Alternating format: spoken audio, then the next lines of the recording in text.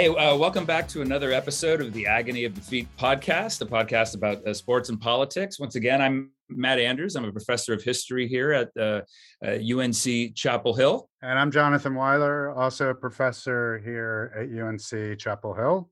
Jonathan and I both have an abiding interest in the links between sports and politics. And so we're very excited to be joined today by our favorite sport historian, Victoria Jackson. She's been on the show before. Victoria Jackson is a professor of sport history at Arizona State University. As opposed to Jonathan and I, she actually has real sports credentials. She was a national champion 10,000 meter runner while at Arizona State.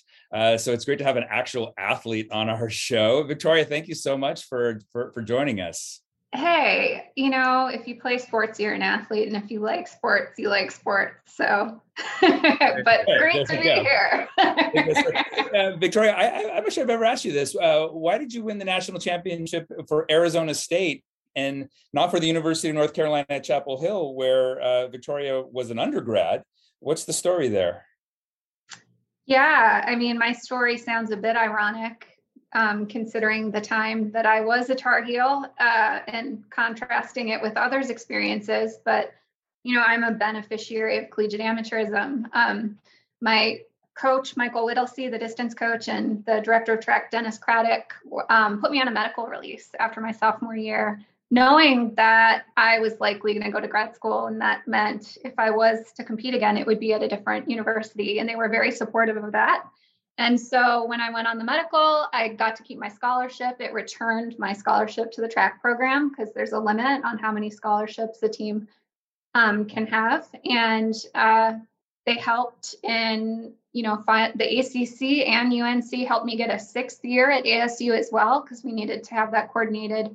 So again, that sounds strange when we hear these stories about athletes being held hostage when they're trying to transfer. And I graduated from UNC and then was in a PhD program when I was competing for the Sun Devils for 2 years. So yeah, I am an example of how the system is supposed to work with the educational mission and serving students at the core. And that's a big part of why I feel a responsibility to make sure other students who play sports get to have the opportunities that I've enjoyed.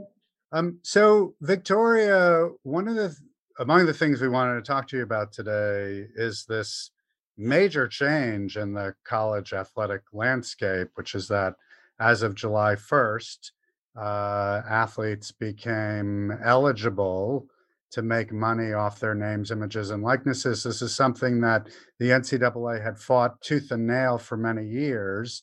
But it seems that, and Matt and I actually talked about this earlier in the summer, that after the Supreme Court ruling in June, even though that ruling wasn't directly about NIL, that the writing was on the wall, other forces for many years have been sort of pushing us in this direction.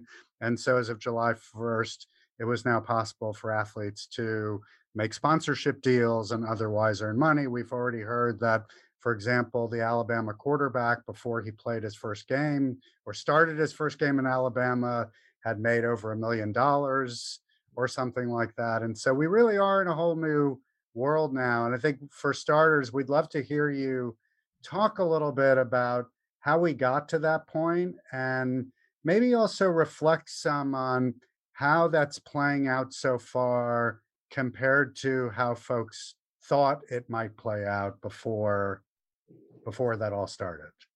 Yeah.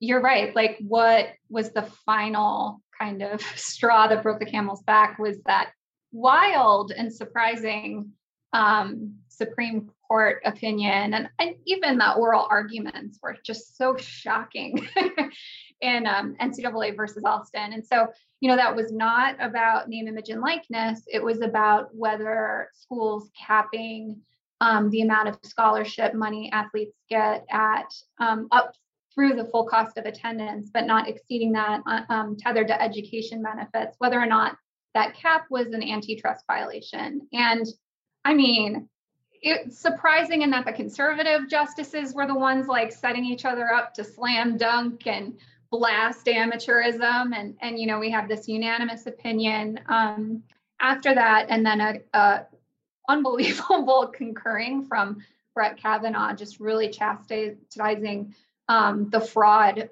of collegiate amateurism, and saying, yes, absolutely, this is an antitrust violation. And so, kind of Cliff Notes version is that there had been a huge effort by the schools, by the NCAA, by Mark Emmert, by their allies, to try to get kind of allies in Congress to get an antitrust exemption and to get protections in place. And we heard all of this talk about guardrails, like, okay, well, we have to say that students should be able to make money from third parties, but we need strong guardrails in place. And every time I heard guardrails, I just heard paternalism, like these athletes need protection from some amorphous, dangerous thing that we can't really, put our finger on, but we're going to use these scare tactics to justify all of the control that we've had around, athletes' actions. And that I think because of the unanimous nature of the opinion and the rhetoric in those oral arguments, I think that's what really forced, the major leaders and decision makers, Mark Emmert among them, and the conference commissioners and university presidents to say, okay, we're just going to throw our hands up, and instead of just allowing state laws to start to go into effect, we're going to say all athletes at our schools are going to be able to engage in this way. And so the irony is that some of the states whose laws were going into effect first actually restricted their athletes more than in the place where, a lot of journalists were calling it a wild, wild west, which again, it's not really that. It's, athletes being able to make money independently from third parties. It's restoring to students who play sports the economic rights of all students. And we hear comparisons to music majors a lot. And, when I was at UNC, I played in the orchestra, and I had friends in orchestra who were music majors. So they were technically amateurs too. And they played gigs on the weekends, and, nobody came knocking on their door to take away their scholarship and their amateur eligibility to be a college musician anymore. And, if I were to compete in a road race and make some prize money, that would have happened to me. And so, it exposes how for so long schools have gotten away with having it both ways, calling it educational and in service of students, and then running it ruthlessly like a business, and also restricting athletes from engaging in various ways to make money. So it's been pretty cool to see. The sky has not fallen. Along those lines, though, I mean, and I'm super interested to hear what you think the effects have been, and clearly you're leading there with the fact that the sky has not fallen. But that was the rhetoric coming out of the NCAA, and we've heard this over and over and over. Like I think back to the early 1970s when Title IX was passed, and Walter Byers, the head of the NCAA, just throwing up his hands and going before Congress and saying, look, if this actually applies to sports and we have to start funding women's sports programs, I predict the doom of intercollegiate athletics. And nothing could have been further from the truth. Oh yeah, no, totally. Any change to the status quo, we get these doomsday, we won't be able to run this. Football will die, because that's what the schools care about. Even a school like UNC Chapel Hill, Tobacco Road, basketball, Michael Jordan, Dean Smith, it's football that matters from an institutional perspective. And, I saw this in the archives and in the conversations that were happening. And at the local level, UNC athletics administrators and the chancellor at the time were lobbying people like Jesse Helms to try to get an exemption for revenue generating sports, because, having to share any sort of revenue that football brings in with others will kill it. And now the irony is that, we get these, but what about Title IX arguments? Again, it's the defense of the status quo. Will throw anything out to try to protect the way we're running the business now.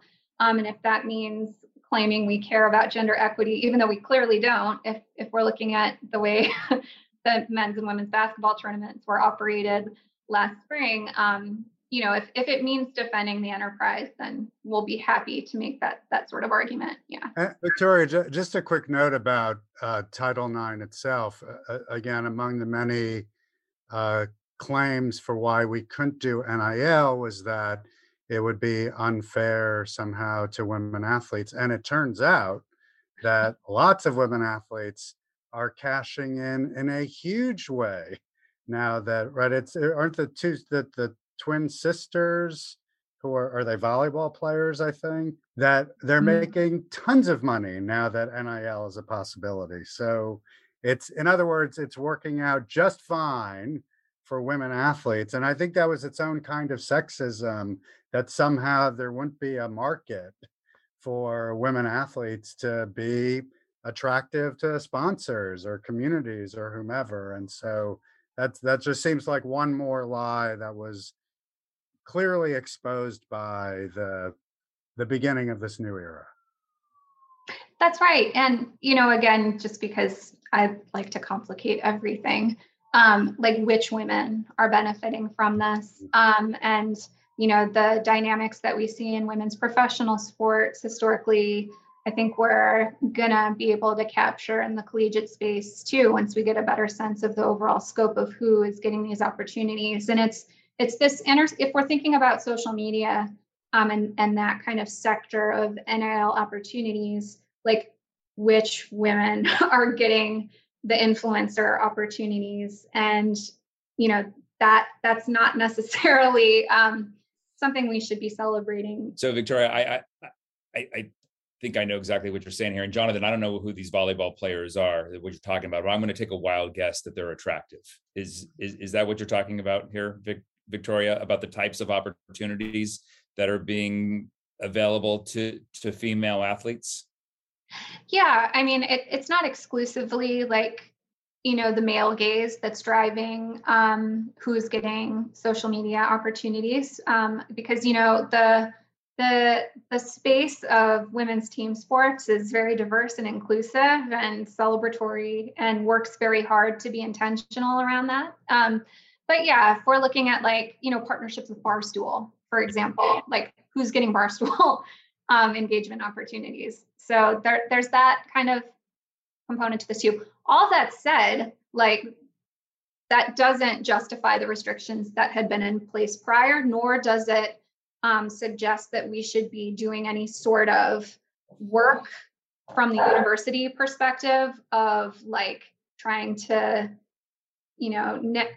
control what is happening in this space. It really is athletes who need to be driving this, and the creativity that we're seeing, beyond social media engagement or endorsement deals, like t-shirts, swag, and then athletes who are donating either all of the proceeds from their shirts or a portion of them to nonprofit charities. There's a lot of intentional work and fundraising that's happening through this that I think people weren't necessarily anticipating too. And again, for me, it's just a nice reminder of the brilliance of our young people who are playing sports and how they're engaged in the community and how they're thinking about social responsibility and the platform that they have, and leveraging NIL opportunities to use that platform for various causes that they're passionate about.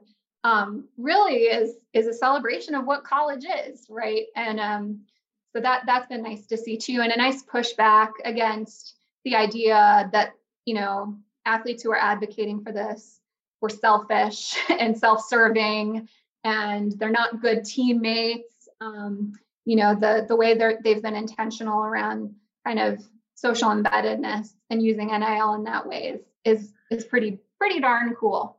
And Victoria, back to your original point about the sky not falling.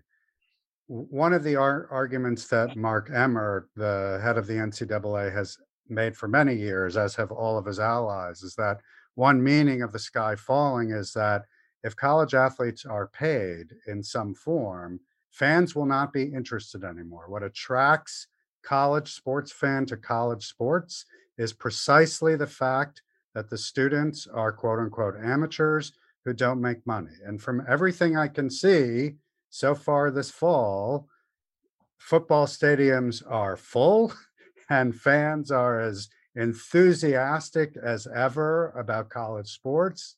And when I'm watching Sam Howell, the UNC quarterback, I mean, whatever, they're having a disappointing season, but run around on a Saturday night on television, I'm not thinking about the fact that he's now making money in terms of my experience of watching that. So that again, I think those of us who were skeptics of the NCAA sort of knew that that was a crap line, to be blunt about it. But watching it play out has certainly, I think, affirmed that no one really cares fundamentally that these athletes are now making money. It's funny because, Matt, I'm sure you've thought about this a lot too. Well, and you too, Jonathan, like these are the arguments we heard about the end of amateurism in the Olympic movement. Like nobody's going to care to watch the Olympics if it's the dream team playing in Barcelona in 92. And I mean, the dream team in Barcelona was kind of the story of those games.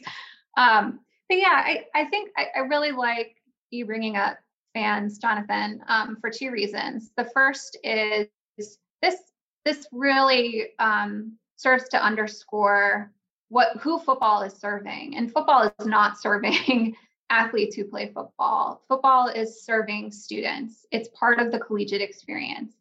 And, a fan isn't going to lose interest because they don't care about the identity of the athletes on the field being enrolled college students.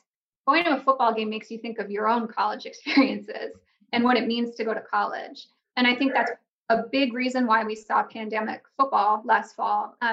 Your conference, the ACC, played other sports in the fall, but my conference only played football. The Pac-12 and also the Big Ten only played football.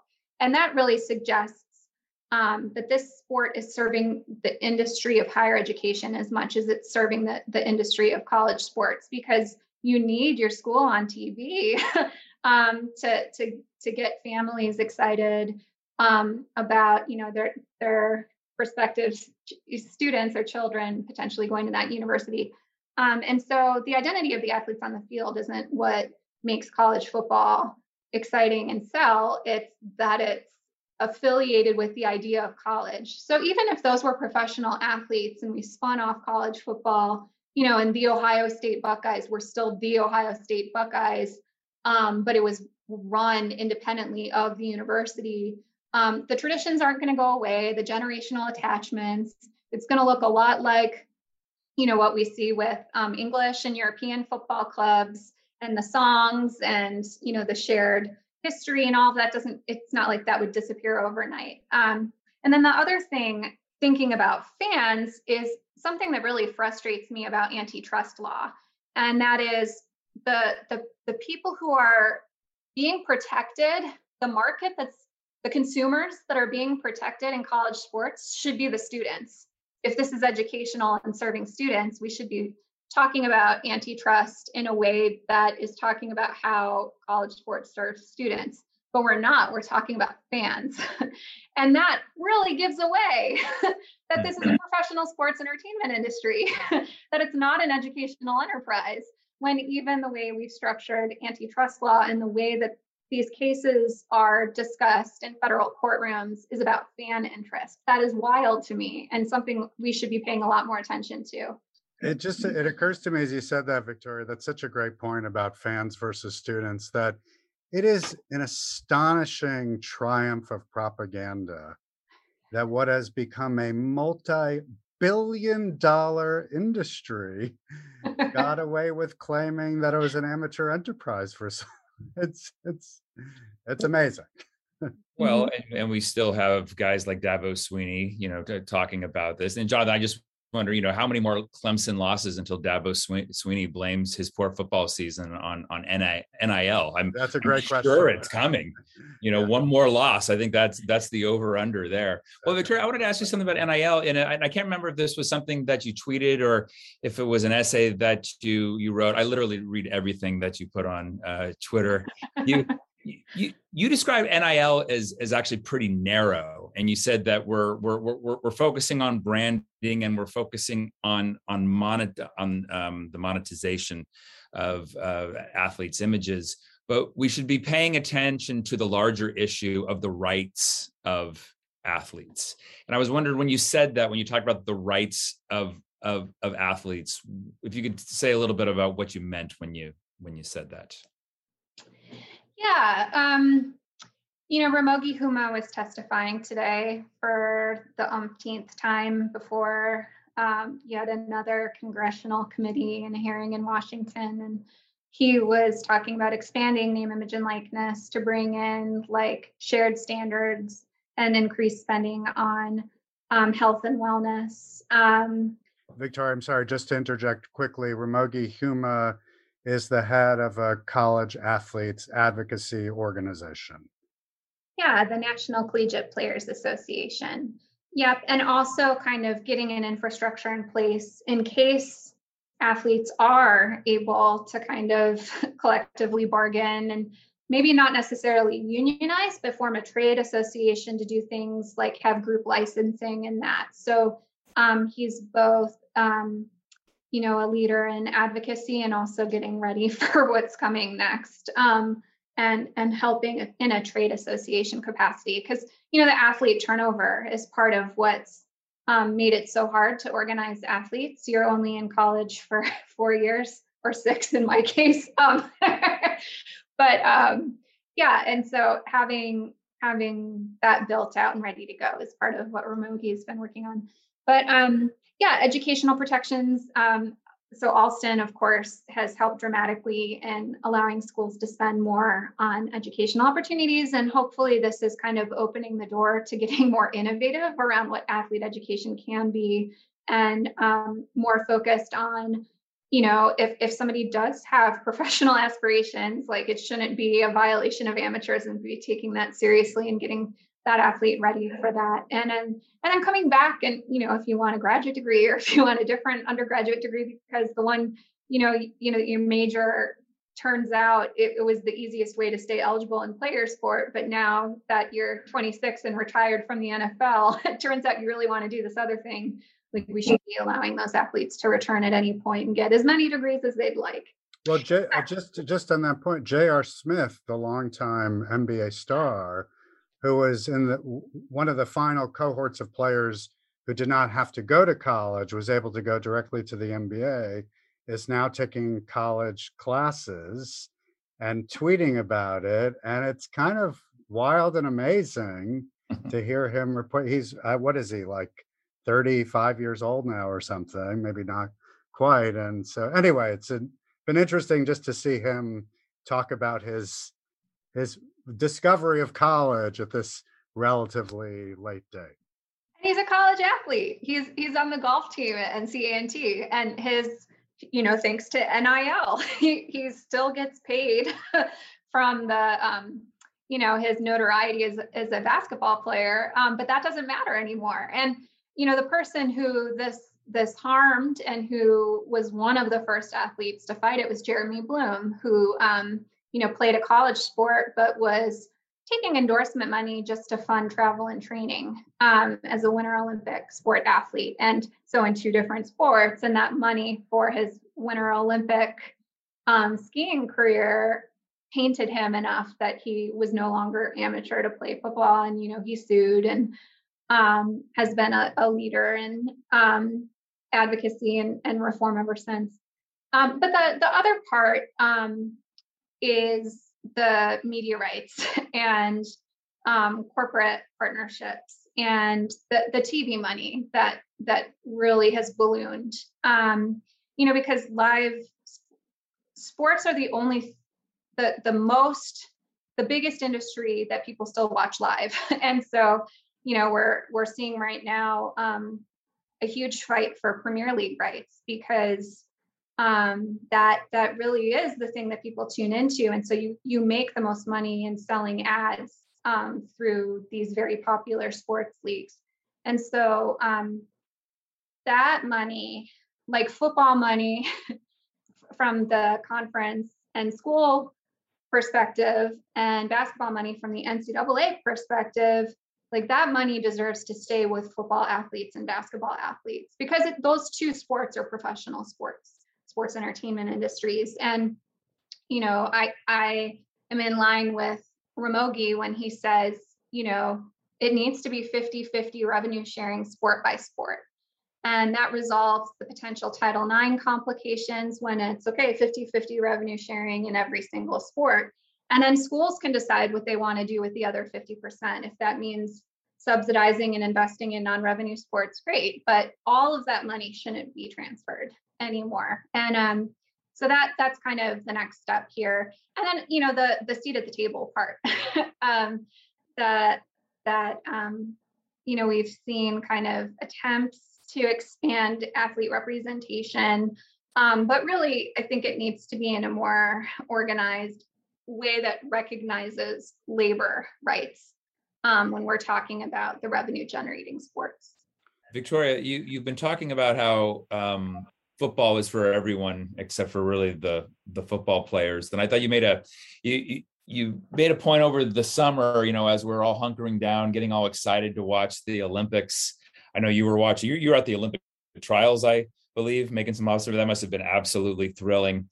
And you wrote a piece in which I think, like your piece on how sport is the new Jim Crow, really made me think differently about the sports system. Actually, with this second piece, as soon as I read the opening line, I thought, of course, but why haven't I thought about it in these terms?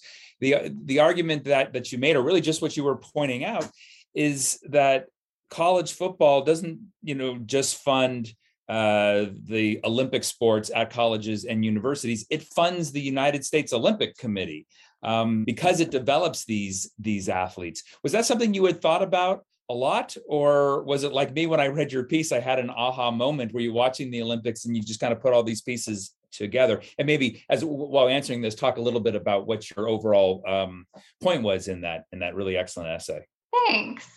Yeah, I'm not quite sure when I got the idea of this big thesis that, football athletes are paying for the world's Olympic development.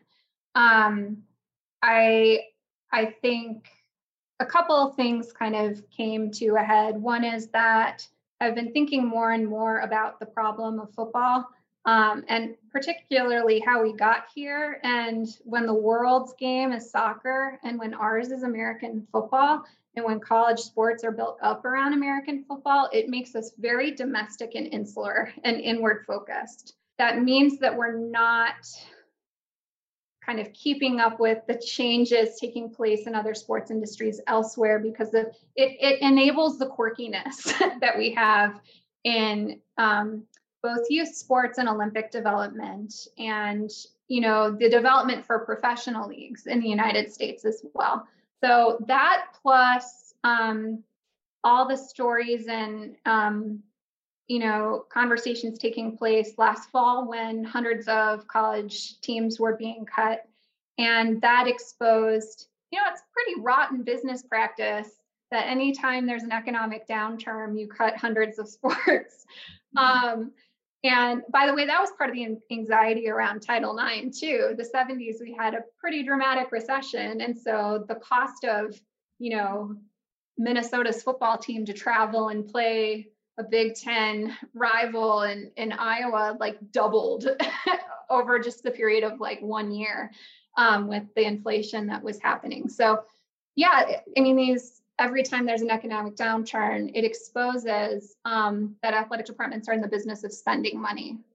And when you aren't anticipating a global pandemic, you're going to have budget shortfalls, especially if you don't play football. And so these anticipated budget shortfalls were what triggered schools to start cutting all these Olympic sport teams. And so that introduced me to the people who were fighting for the restoration and protection of Olympic sports. And as a track and field athlete, and knowing that men's teams have been cut over the years, that was something that I was aware of. But this connection, is really fascinating. We don't have any intentionality around national governing body and college sport kind of collaboration or a recognition among NGBs that the vast majority of the most important Olympic development is happening on American college campuses. And there's opportunity there. This is where I think we have an opportunity to detach the dependence of Olympic sports on football, to completely detach ourselves from that and see that there is value in what we do, both from a college perspective and also from kind of an Olympic development perspective, Congress, and that, a lot of these college campuses are public and there's public monies coming through these spaces. So I think it even opens the door to reconsidering the subsidization and funding model of the Olympic movement in the United States, which in many ways is a legacy of the Cold War. We have to exaggerate our differences with the Soviets and only have private funding of Olympic development in the US. I think there's an opportunity here to get intentional around the support of Olympic sports on college campuses and to recognize that we have many different industries operated under the umbrella of college sports. Victoria, just to make sure that we understand all the steps you're laying out here, the way that football funds the Olympic movement is that it brings a tremendous amount of money onto campuses, which allows those campuses to invest in a whole infrastructure of facilities, hiring coaches, et cetera.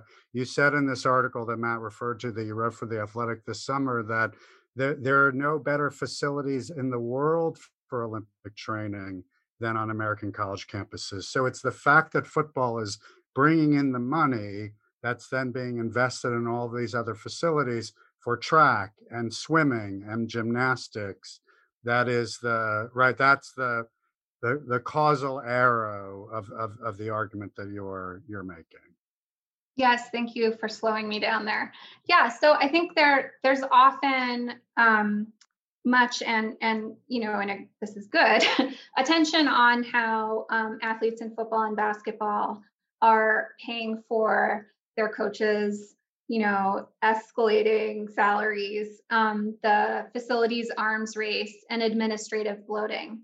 But, and Matt, you had mentioned that first kind of public intervention I made calling college sports Jim Crow and talking about the bifurcated system here, that one part we haven't been talking about enough is that these athletes, their performances are also funding the non-revenue sports. And we're the ones who are more likely to benefit from collegiate amateurism, and then we're used to prop up the whole system. And so, yes, because and the acceleration, especially in the Power Five, in the monies, the revenue generation, because of the autonomy move, because of conference realignment, because of TV deals, and because especially of the college football playoff, and that money staying with the conferences and the colleges, the dramatic increase in the money, and then the pressure to spend that money that's coming in means that everybody else is enjoying it, because football and basketball athletes have been artificially and illegally capped. And so, non-revenue sport coaches' salaries increased in just a 5-year period by 43%. That's from Steve Berkowitz and the USA Today Sports team that does all the great research and provides us with all these data points. And yeah, the facilities infrastructure is best in world. We have the best U23 development infrastructure in the world, and you get a college scholarship to boot. And when you have coaches who are held to the standards of the professional sports entertainment industry that's being operated in football and basketball, they're hired and fired based on their ability to win too. And what that means is expanding the talent pool. So we have teams in the Power Five, and this is no knock on international athletes. I think it's great that they're taking advantage of these opportunities, but we have rosters in the Power Five conferences that are entirely international now. And that tells us what this system is. It's not to condemn those athletes, it's to point out, it's best in world because it's football and basketball athletes' performances and their money that's paying for this. If this were the era of the Cold War and Soviet athletes were coming to American universities and winning medals, maybe people would look twice at this system. But I was just so stunned watching Mondo Duplantis, win a gold medal in the pole vault. He trained at LSU, or Jasmine Camacho Quinn at the University of Kentucky and winning a gold medal for Puerto Rico. We had this interesting gold medal battle between the United States and China. And so far, to my knowledge, there aren't too many Chinese athletes coming over and taking advantage of this American sports system. But if that were to happen, I think that might be a moment when people start to question this system. How can we allow the Chinese to beat us, in the Olympic medal count, using the strategy of the American Olympic sports system? Yeah, that's right. And it's interesting because we saw Team USA coordinating with Power 5 schools to share stats on their Olympians. And so we have schools where like 95% of the athletes, say there's 20 athletes from a school who are competing in Tokyo, 19 of the 20 are competing for other countries and not Team USA. So the stats here, by my numbers, 59% of the Olympic athletes who competed in Rio from the Power 5 conferences competed for countries not Team USA. So the number of athletes competing for Team USA were a pretty significant minority. And then at the same time, Team USA is celebrating that 80% of Olympians in Rio came through American colleges. But if we're thinking about that, that's actually kind of lower than it actually is, because there's a lot of sports in the Olympics that are not participated in on college campuses. So of the college sports, it's probably upwards of 90%. But, there were 321 Pac-12 athletes in Tokyo. And if the Pac-12 were a country, they would have placed 5th in the medal count. And the alliance, now that you and we and the Big Ten have joined forces to claim moral superiority to the SEC. World domination. Yes. Collectively, our 3 conferences earned 194 medals. And, that the majority of those were for other countries and not Team USA, or they were American team sports and women's American team sports, which we dominate because of Title IX and elite sport in schools and the billion-dollar industry that Jonathan mentioned. So, yeah. And Matt referred to the article you wrote in 2019 about Jim Crow and collegiate athletics. And we're talking now about football funding the Olympic movement. I don't think we've said explicitly, so it's worth saying explicitly, in all of these cases, what we're talking about are predominantly Black athletes generating the revenue they are through first football and secondarily basketball to benefit predominantly white athletes in the Olympic sports, and then at these predominantly white institutions more generally. And so when you talk about Jim Crow, this is sort of a Jim Crow system, you and others, that's what they're talking about. And it's 2021, and it's kind of amazing that that's what we're still talking about. And Victoria, to maybe add on here, I want to ask you a question. And all of the things I've seen you write about the problems with the college sports system, you constantly call for reform between the relationship between football and colleges and universities. I've never once heard you say that we should get rid of football. And more and more, as I look at these issues, that's often my solution to a lot of the problems that we see out there. I think you can make the argument that college football just does not suit the educative mission of the university. And I don't think it's a reason to have football and I know you're not saying this, the reason to have football is not to fund the Olympic sports. Do you ever find yourself just questioning football? Oh, yeah. But I think if I were to say, and like be advocating and reaching out to Robert Gates, who's chairing the NCAA Constitution Convention, and saying, let's just cut football now. Or, I were to write my university president here at ESU and be like, let's lead the way in ending football. That's not very realistic. I do like the Knight Commission's recommendation that football be separated and governed independently, and football money kind of stays with football, because I think that's an opportunity to spin off football. I think that helps in a lot of ways. And I do think we need to reduce the number of colleges playing football. So the group of five needs to, those universities need to think about if this is really something, a program that they want to support anymore, because I don't think it's a good business model to have lots of university resources shifted over to athletics, to have a lot of student fees go to subsidizing football, and then to have your football team go and play one of these Power 5 schools every year to fund your athletic department.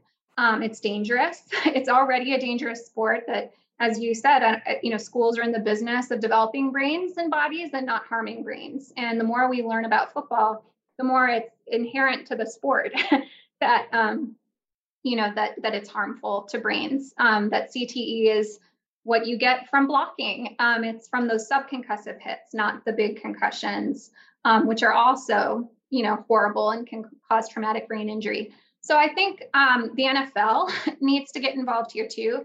And that athletic piece, I placed the blame with colleges and kind of pushed back against the president of Notre Dame when he had said, the NFL needs to start a minor league. And, that's what the colleges are, and they need to own it at this point. But that doesn't mean the NFL can't subsidize and be more coordinated. And this is what I'm calling for in all sports, that we need more, whether it's the professional league in the case of American football or the NGBs in the case of the other sports, more coordination. And so if 10 years from now, there are 60 schools that have football programs in the Power 5, and there might be a couple Group of 5 conferences that decide to continue it. But I think, further out, those teams are going to go away. It becomes an NFL minor league, or really just a professional sports entertainment U23 football league. And to make sure those athletes are financially getting what they deserve, educationally getting what they deserve, and have the proper health and safety structures in place too. I think that's what we need to do in that space. Yeah. So Victoria, you referred a few minutes ago to a hearing before Congress today, which was prompted, as I understand it, by a memo that was released yesterday, actually, by the new senior counsel for the National Labor Relations Board, who said yesterday that has determined that under American labor law, college athletes are employees. And this is sort of the final frontier, I think, of the NCAA's effort to maintain the status quo, is to deny that status at all costs. So can you just talk about that a little bit? And I know this is just 24 hours old, and there's a lot of unknowns, but if you could just sort of walk us through a little bit what this might mean. Yeah, so Jennifer Abruzzo, who's general counsel for the National Labor Relations Board appointed by Joe Biden, in her memo, she shared her and I'm quoting here, prosecutorial position that certain players at academic institutions are employees under the Act. And then she also will allege, she's notifying that she will allege that misclassifying such employees as mere, quote, student athletes and leading them to believe that they do not have statutory protections is a violation of Section 8 of the National Labor Relations Act. And she puts student athletes in quotes, and this is, I'm going to shout out the Daily Tar Heel here, and has a beautiful footnote. Always read the footnotes. She writes, while players at academic institutions are commonly referred to as student athletes, I have chosen not to use that term in this memorandum because the term was created to deprive those individuals of workplace protections. And the reason I'm shouting out the Daily Tar Heel is because the editorial board of the Daily Tar Heel, made up of my understanding is some of Matt's former students, wrote a column saying that the position of the paper is that they would no longer use the term student athlete and explain the history and the origins of that term, which was precisely to evade workers' compensation and industrial relations boards ruling in favor awarding injury benefits and death benefits to widows. And Walter Byers himself, was part of the Ed O'Bannon team, and just ruthless testimony explaining how that was the intent of what he had done and why it needs to go away now. So this is huge, and she references the Northwestern University football players who had tried to organize in 2014 and 15, and how that was kind of tabled, and it's clear that this is revisiting that. And I think this is going to be huge, and it's absolutely going to influence how conferences and universities and the NCAA and this constitutional convention proceed from here. There's going to be a lot of lobbying that we're going to see. We saw statements from the SEC. We saw the commissioner of the Pac-12 accidentally reply to that tweet, like, "Ooh, this is good. Should we do this too?" and delete it. We're seeing an automatic reaction, which is in defense mode. But ultimately, I think this will influence a forced realization that athletes' organizing efforts and labor rights do need to be protected. And just one last thing, there was something that I really appreciated in the memorandum, which was that she pointed to all the organizing going on in that pandemic summer and fall by athletes, and pointed to that as these are employees. And also, they have multiple employers. They have their schools, their conferences, and the NCAA. So she also says, quote, joint employer theory of liability, that it's not just the schools, the conferences, and the NCAA are complicit in this too. So very exciting stuff. I was really struck how she said how college athletes have been engaging in collective action with the Black Lives Matter movement. I didn't expect that to be in there. Victoria, is this the moment where the conversation pivots from NIL to a conversation about schools and universities actually having to pay their athletes for participating in the revenue sports?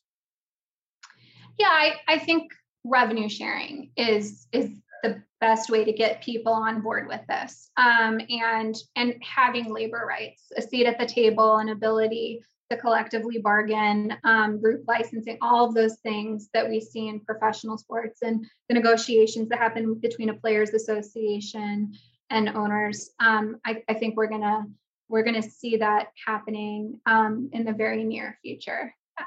I would say to all those college football players down in states like Mississippi and Alabama, you now have a lot of power. You may have more power. I think I saw someone say you have more power than the Democratic Party has down in some of these states. So think about, what can be done here. This is going to be fascinating to watch it unfold. We certainly could talk for another hour or two. And if you're willing, we'd love to have you back on down the road. But thank you so much for joining us today. Always great to see some Tar Heels. Yeah, thank you so much. Thanks, Victoria. So this has been another episode of the Agony of Defeat podcast. And if you like the podcast, please do rate it and share it and spread the word. You can find it anywhere you get your podcasts. And until next time, everybody take care.